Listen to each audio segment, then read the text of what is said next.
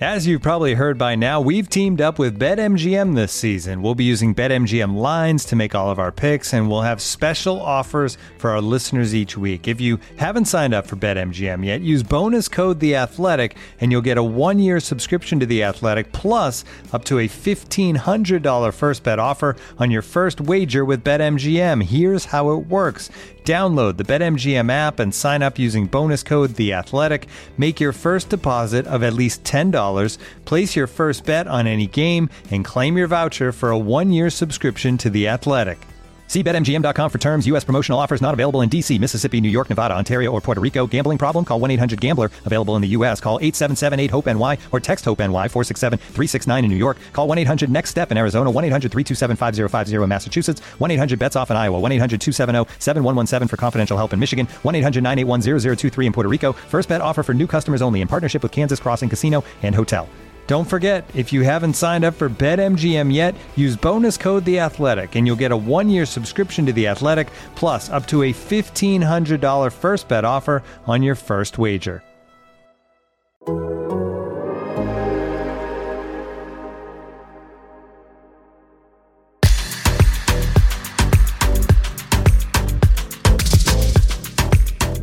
Welcome to Copa with Felipe Cardenas. I am your host. Thank you so much for joining me for our Mexico World Cup preview show. That means we're going to go over the 26-man roster that was announced on Monday. Tata Martino has chosen and left out some key players. So we'll go over the snubs and some of the inclusions that I think are going to help this team or potentially hurt Mexico as they navigate Group C. They'll open with Poland on November 22nd and then face World Cup contenders Argentina 4 days later before closing the first round of the group stage against Saudi Arabia. So I'm here in Doha. It is 1:28 in the morning on Tuesday. I'm still getting used to being 8 hours ahead and living in the future. But hey, I hope I adjust in time for next week when the games really start to kick off. And this is going to get wild. I really think that this tournament is going to be just logistically like something we've never experienced before. Those of us that are on the ground are preparing for that. I'm here a week early. There are no fans yet. And I can't even imagine how this place, this small country, is going to manage over 1 million extra visitors. So we shall see. A quick heads up, we'll have another edition of Copa later this week, and I'll have a special guest, Jasmine Garsd. She is an NPR correspondent and the host and creator of The Last Cup, which is a new podcast series on NPR focusing on the life and journey of Lionel Messi, so don't miss that one. But yeah, let's talk about Mexico. That is what this is, a World Cup preview show focused on El Tri. So let's start with Mexico's roster. Let's go over the 26-man roster. I'll go position by position, beginning with the goalkeepers. Again, I think when I finish this list, if you've been following Mexico and my coverage of Mexico since 2019, I don't think there's going to be any surprises other than the two players that I think were snubbed in the end.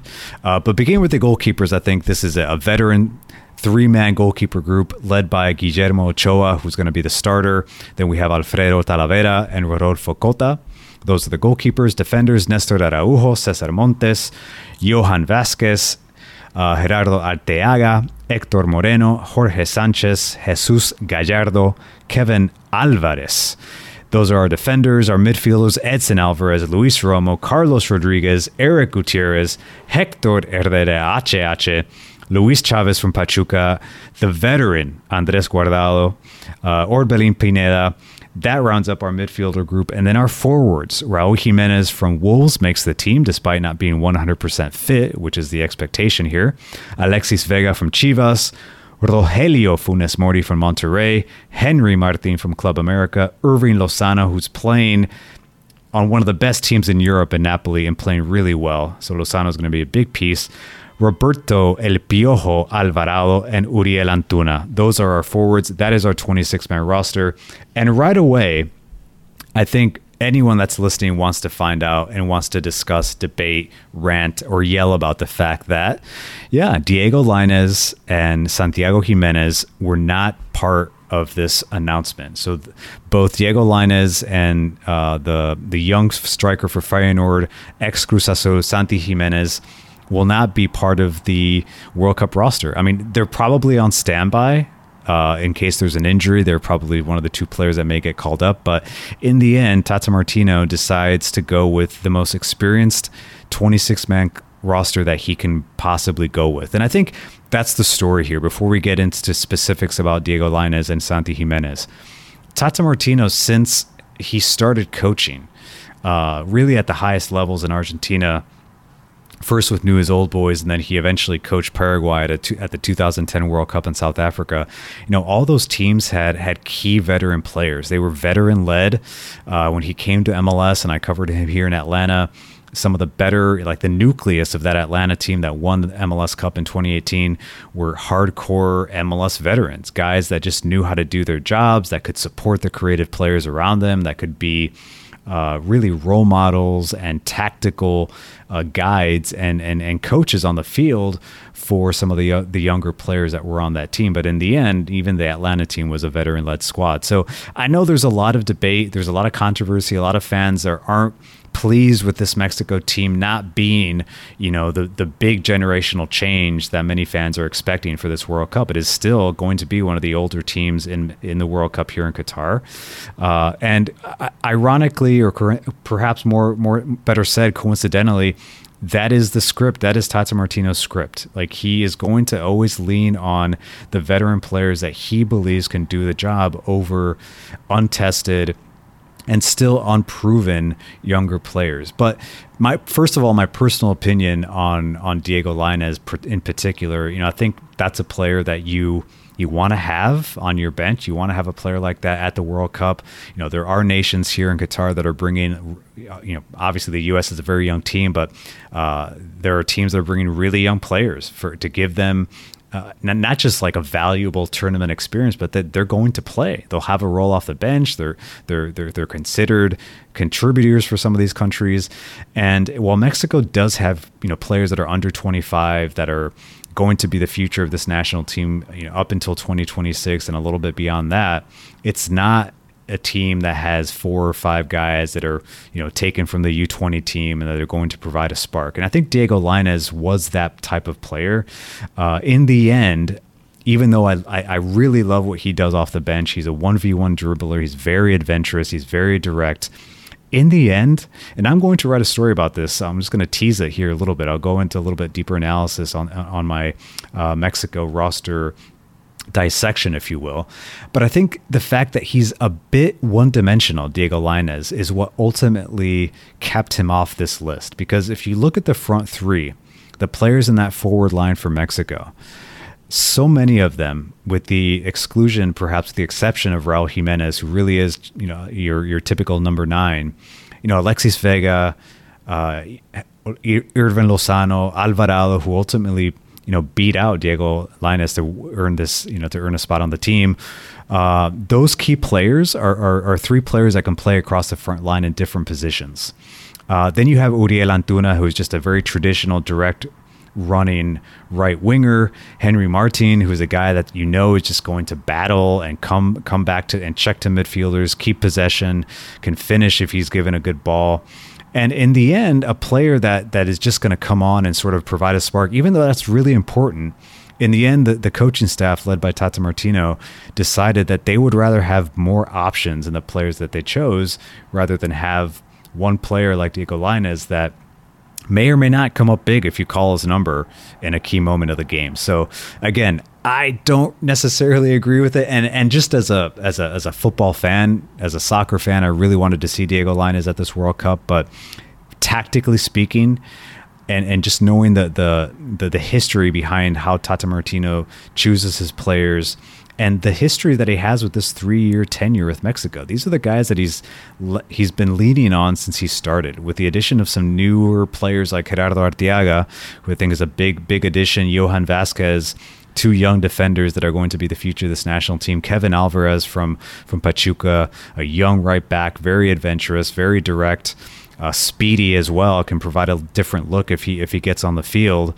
And so that is a Tata Martino team. That it really is. So that's the 26-man roster. The big snubs are Lainez and Jimenez. And in Jimenez's case, I believe he's still the leading scorer for in the Europa League for Feyenoord. But again, he really is like really untested at both the club level and the international level. Like he sort of exploded for Cruz Azul. He has a nice profile as a number 9, prototypically perfect for European football at that position. And he's in really good form. He's scoring goals for Feyenoord. But to Tata Martino's point, when he spoke to reporters last week, he acknowledged that. He acknowledged that he really likes Giménez, that he's going to be, a big part of the national team moving forward. He told the story of calling Giménez up when he wasn't even starting for Cruz Azul, and sort of gave himself credit for being one of the coaches that backed him and that gave him his national team debut and his chance.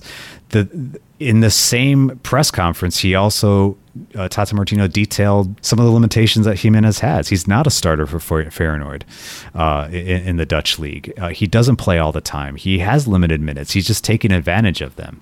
And when we go back to profile, again, the number 9 the number 9s for Mexico are Raúl Giménez and Rogelio Funes Mori. That is the back to goal, come play, combine with your midfielders and finish. Those are the 2 number 9s that Tata Martino decided to choose. And bringing in Giménez is bringing in a third number 9 with very similar characteristics as Raúl Giménez and Funes Mori.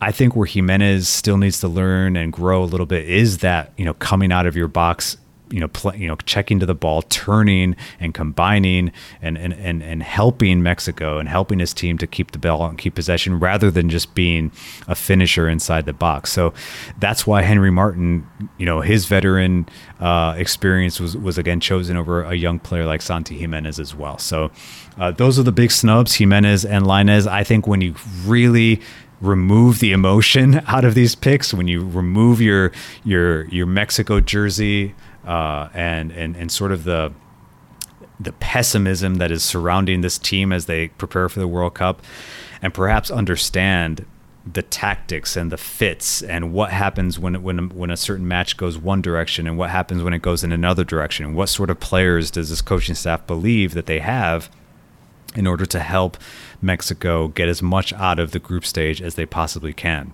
I tend to understand where these decisions are going. I'm not as surprised with the omission of Santi Giménez as I am with Diego Lainez. So that's the 26-man roster. I do want to shift a little bit and talk about the makeup of this team for Mexico and the group that they're facing in Group C. Briefly touch on some of the opponents, their strengths and weaknesses, and sort of highlight some stories that we've done at The Athletic that I think if you're following Mexico, and especially if you're following Group C, these are stories that you're definitely going to want to get behind. So we have these tactics, Group World Cup tactics guides that are written by Liam Tharm, and they're excellent. He's gone through every single group and meticulously detailed the tactics, the players, the strengths, the weaknesses of each team in the World Cup group by group. And Group C is really interesting because you have Mexico, you have Poland, Argentina, and Saudi Arabia. You have a true contender in Argentina. You have a perennial World Cup performer in Mexico that since 1994 has gotten out of every group stage that they participated in. So there's that pressure. You have Poland, who have qualified for back-to-back World Cups the first time in forever, basically. And they have obviously a star-studded front line led by Robert Lewandowski. And then Saudi Arabia, a bit of an unknown, but in my opinion, a Gulf nation that is going to feel right at home in Qatar. And that is always very tricky to play against. So I'm going to start with Poland and just go briefly through some of the things that Mexico is going to have to prepare for. The Poland game really is the do or die game. I think the staff has been preparing for this game against Poland for several years now. And not just the opponent Poland, but the first game of the group stage. Once they knew that their opponent was Poland in April, the focus really shifted to that first game. Mexico, the fans, the coaches, the players, casual observers understand that this Mexico team, this team that many believe just isn't as collectively talented as other Mexico teams in past World Cups, or perhaps it doesn't have really like that fight, that knife between the teeth sort of personality that other Mexican teams have had. The concern is that if they don't beat Poland, they're not getting out of the group. So this Poland game is going to be huge, huge, huge for Mexico. And let's briefly talk about Poland. This is a team that plays very direct. It's a very direct team. I think they really are a classic European setup where they're very intense in midfield. They have no problem playing long and winning second balls in the opponent's half, targeting Lewandowski to bring a ball down and allow his teammates to battle for those second balls. A lot of traditional flank play and service into the box. I mean, that is classic European football. And Poland does that pretty well. I don't think, however, that they're a team that wants the ball. And so that's where Mexico, you're going to see them really lean on what they've been working on under Tata Martino since he stepped in 2019, which is being comfortable on the ball, controlling possession, playing a high line and playing inside their opponent's half. And that's going to be the game. And, I think because Poland is not a team that wants to control games and wants to have the ball and wants to control and dictate tempo, they want to disrupt you. It really is going to be an interesting chess match between these two coaching styles for Mexico and Poland. I like Mexico in this game. I really do, despite everything that we know about this Mexico team, the struggles that they've gone through, the toxic nature of the environment that they're stepping out of when they left Mexico and flew to Spain for 2 weeks to prepare for this World Cup. It's a difficult and it's a tricky matchup. It's the first matchup. It's the first game of the World Cup, and that's always, just nerve-wracking. But I think that Mexico on the ball has grown in confidence despite still being toothless in the attack. Their 4-0 win over Iraq recently in a friendly doesn't tell the full story. I think it was huge for confidence, but this is a team that still is lacking firepower up front.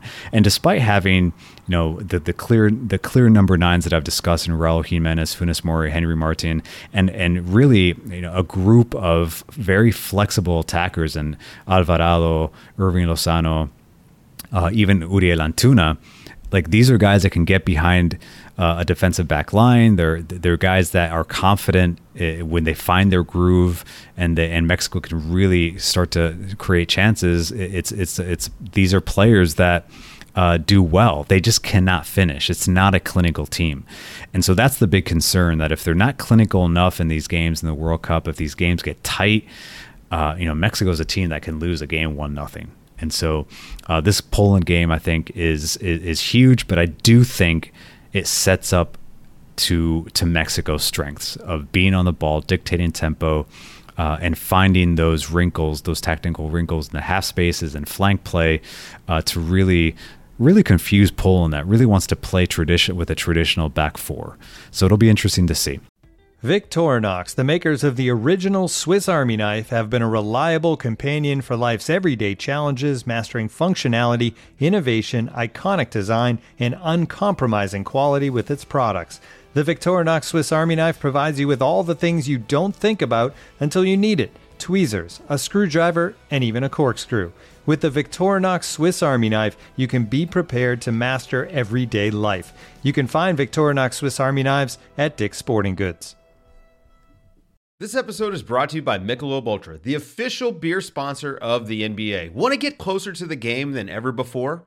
Michelob Ultra Courtside is giving fans the chance to win exclusive NBA prizes and experiences like official gear, courtside seats to an NBA game, and more.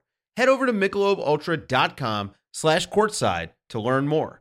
Looking for an assist with your credit card but can't get a hold of anyone? Luckily, with 24/7 U.S.-based live customer service from Discover, everyone has the option to talk to a real person anytime, day or night. Yep, you heard that right. You can talk to a real human in customer service at any time. Sounds like a real game changer if you ask us. Make the right call and get the service you deserve with Discover. Limitations apply. See terms at discover.com/creditcard. And now, two pigeons bemoaning the fact you can stream DirecTV satellite-free. You see this? A family watching baseball on DirecTV with no satellite dish in sight. Let's heckle them. You call that changing the channel? Choke up on the remote, buddy. I hope getting all these games on DirecTV makes up for your mother not pre-chewing your sunflower seeds. DirecTV has the most MLB games. Visit DirecTV.com. Claim based on total games offered on national and regional sports networks with choice package or higher. Availability of RSNs varies by zip code and package. High-speed internet service required. Terms and restrictions apply. Argentina, game 2. This is game 2 for Mexico on November 26th. And we all know about Argentina, right? I mean, this is a star-studded team led by Lionel Messi, Lautaro Martinez, their number 9, Inter Milan superstar, just can't stop scoring goals. We had our veterans in Angel Di Maria, Nicolas Otamendi, even a goalkeeper, a number 2 goalkeeper like Franco Amarni, who 4 years ago was considered the best goalkeeper in South America, now backing up Emi Martinez, a team that hasn't lost in over, I believe, 35 matches, a manager in Lionel Scaloni that has become a cult hero in Argentina, and just a team that's coming off incredible momentum, having won the Copa America in 2021. This is a team that is just really confident that they can beat anybody.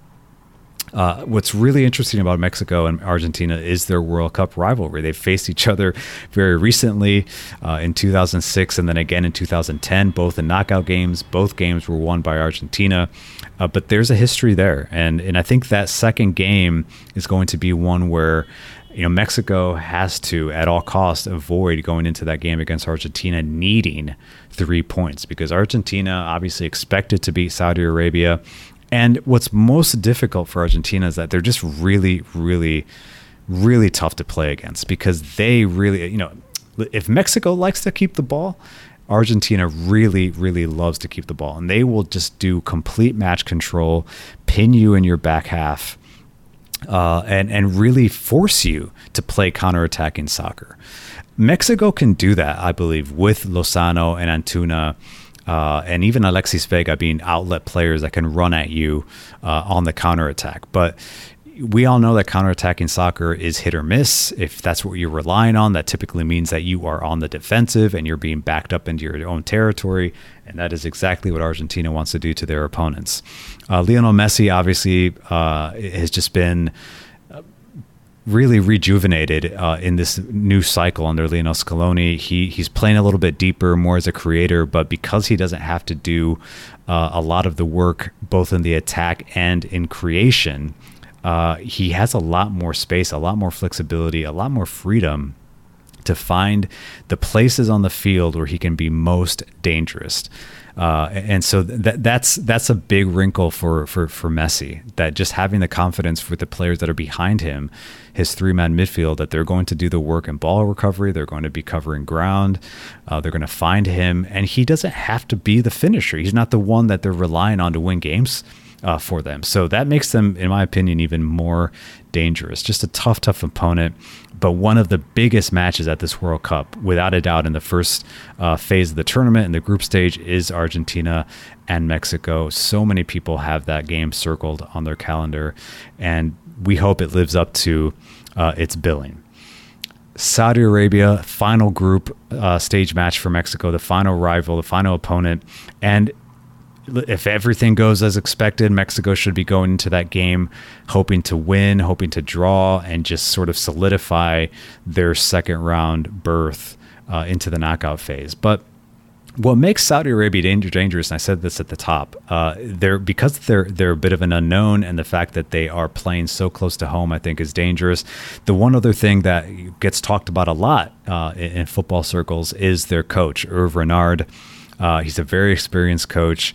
He is a 2-time African Cup of Nations winner. I believe he's one of the only coaches, if not the only coach, to win AFCON with 2 different countries. He won it with Zambia and Ivory Coast.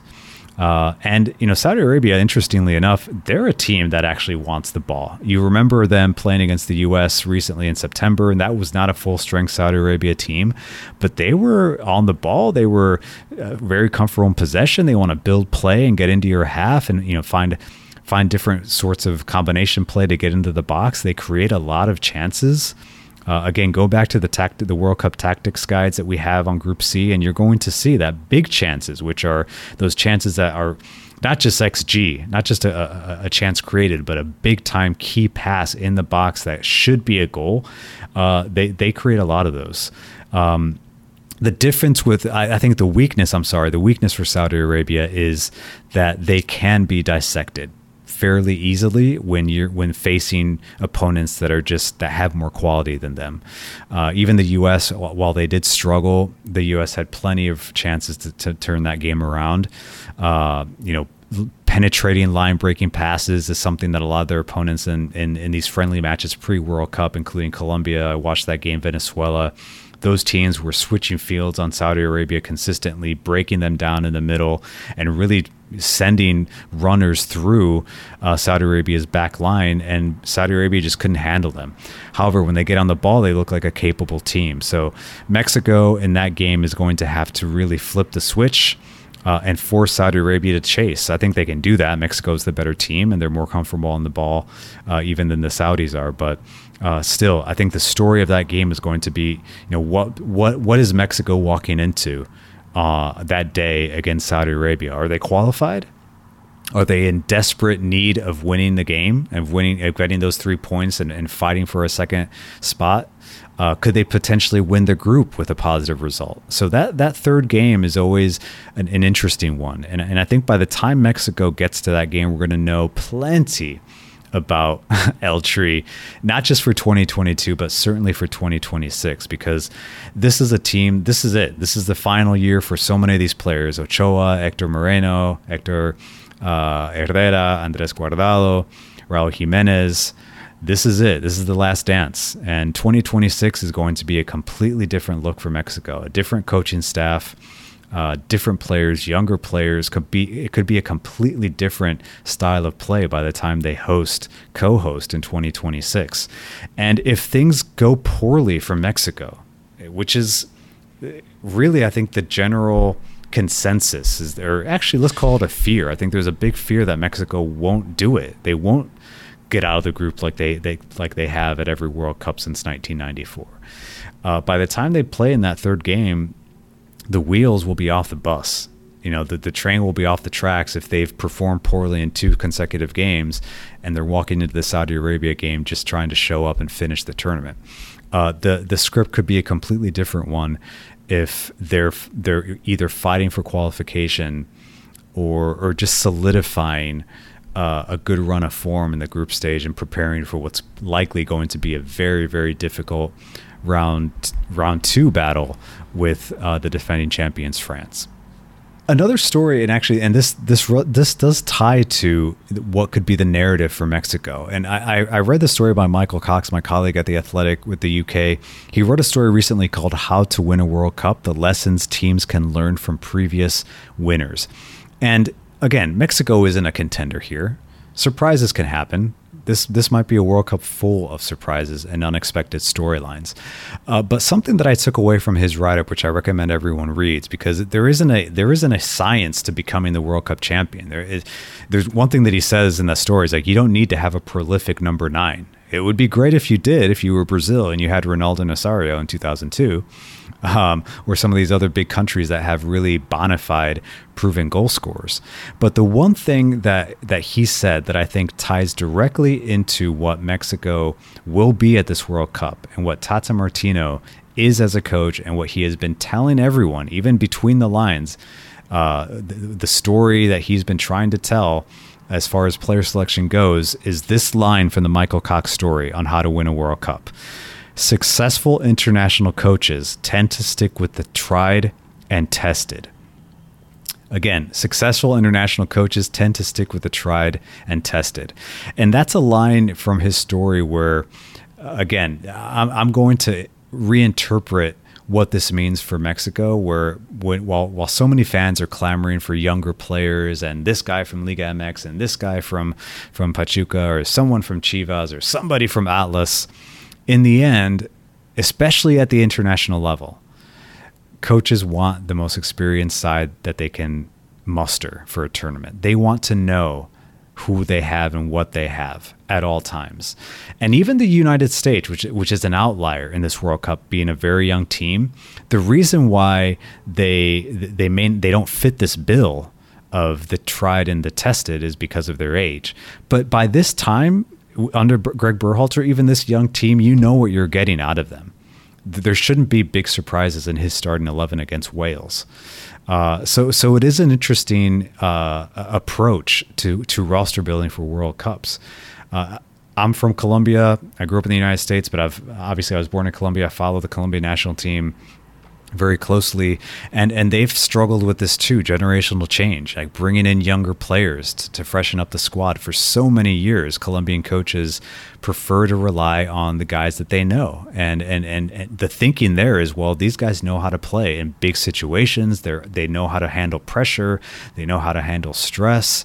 They can help the 2 or 3 younger guys that are on this team that need leadership, and that's something that most coaches really value. And so think about that when you decide perhaps to rant and rave about some of the omissions that we have seen with this Mexico side over the last 3 years. And the thing is, Martino has tested a lot of players. He's used very specific non-FIFA window friendlies to try out a lot of under 22, under 23, and under 20 players.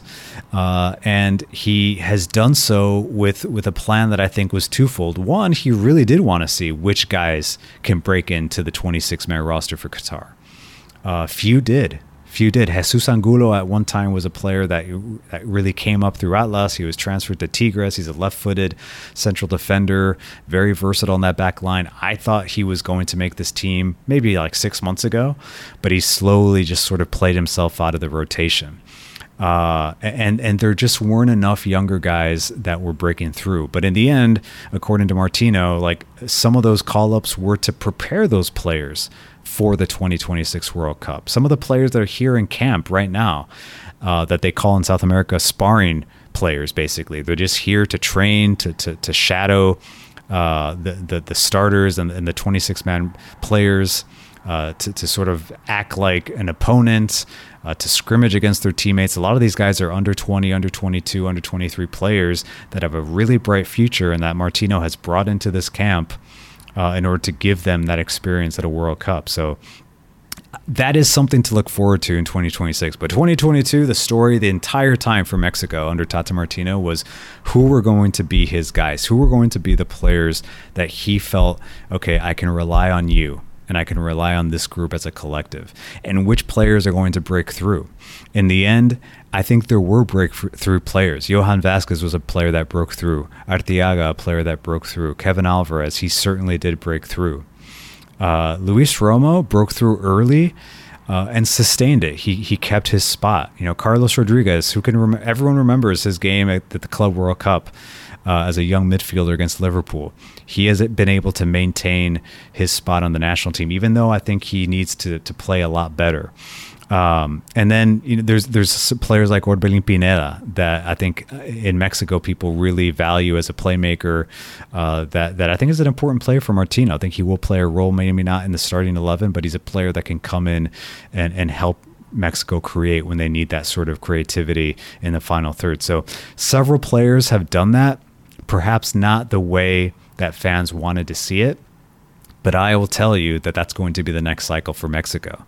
So after 2022, that is going to be the big narrative around Mexico. But for now, all we can do is look forward to November 22nd when Mexico kicks off the World Cup here in Qatar against Poland. I honestly believe it is one of the biggest games in Mexico's very long and extensive and decorated Mexico football history. Over 100 years of Mexican football. So much history at World Cups, great players, great traditions, and for some reason this game feels like it's bigger than any game that they've had at a World Cup. This game against Poland, and so the more people I talk to, I spoke with Hugo Sanchez recently, the former Real Madrid legend and Mexico great, and he said the same thing. He's been very critical of this team, but he said again, this Poland game is massive. He believes that Mexico can beat the Poles, and if they do that, they're going to be in a much better place than many expected. So, hope you enjoyed the preview. Again, stay tuned for another episode of Copa later this week. And again, follow me on Twitter, follow The Athletic Soccer Show, follow The Athletic Soccer on Twitter. We have so much content, guys. So much content, ladies and gentlemen, here from Qatar, and this is dedicated to my colleague Pablo Mara, by the way. This is the calm before the storm, people, because once the group stage kicks off, there's going to be a lot to talk about. So stay tuned. Again, thanks for joining me. And until next time, take care.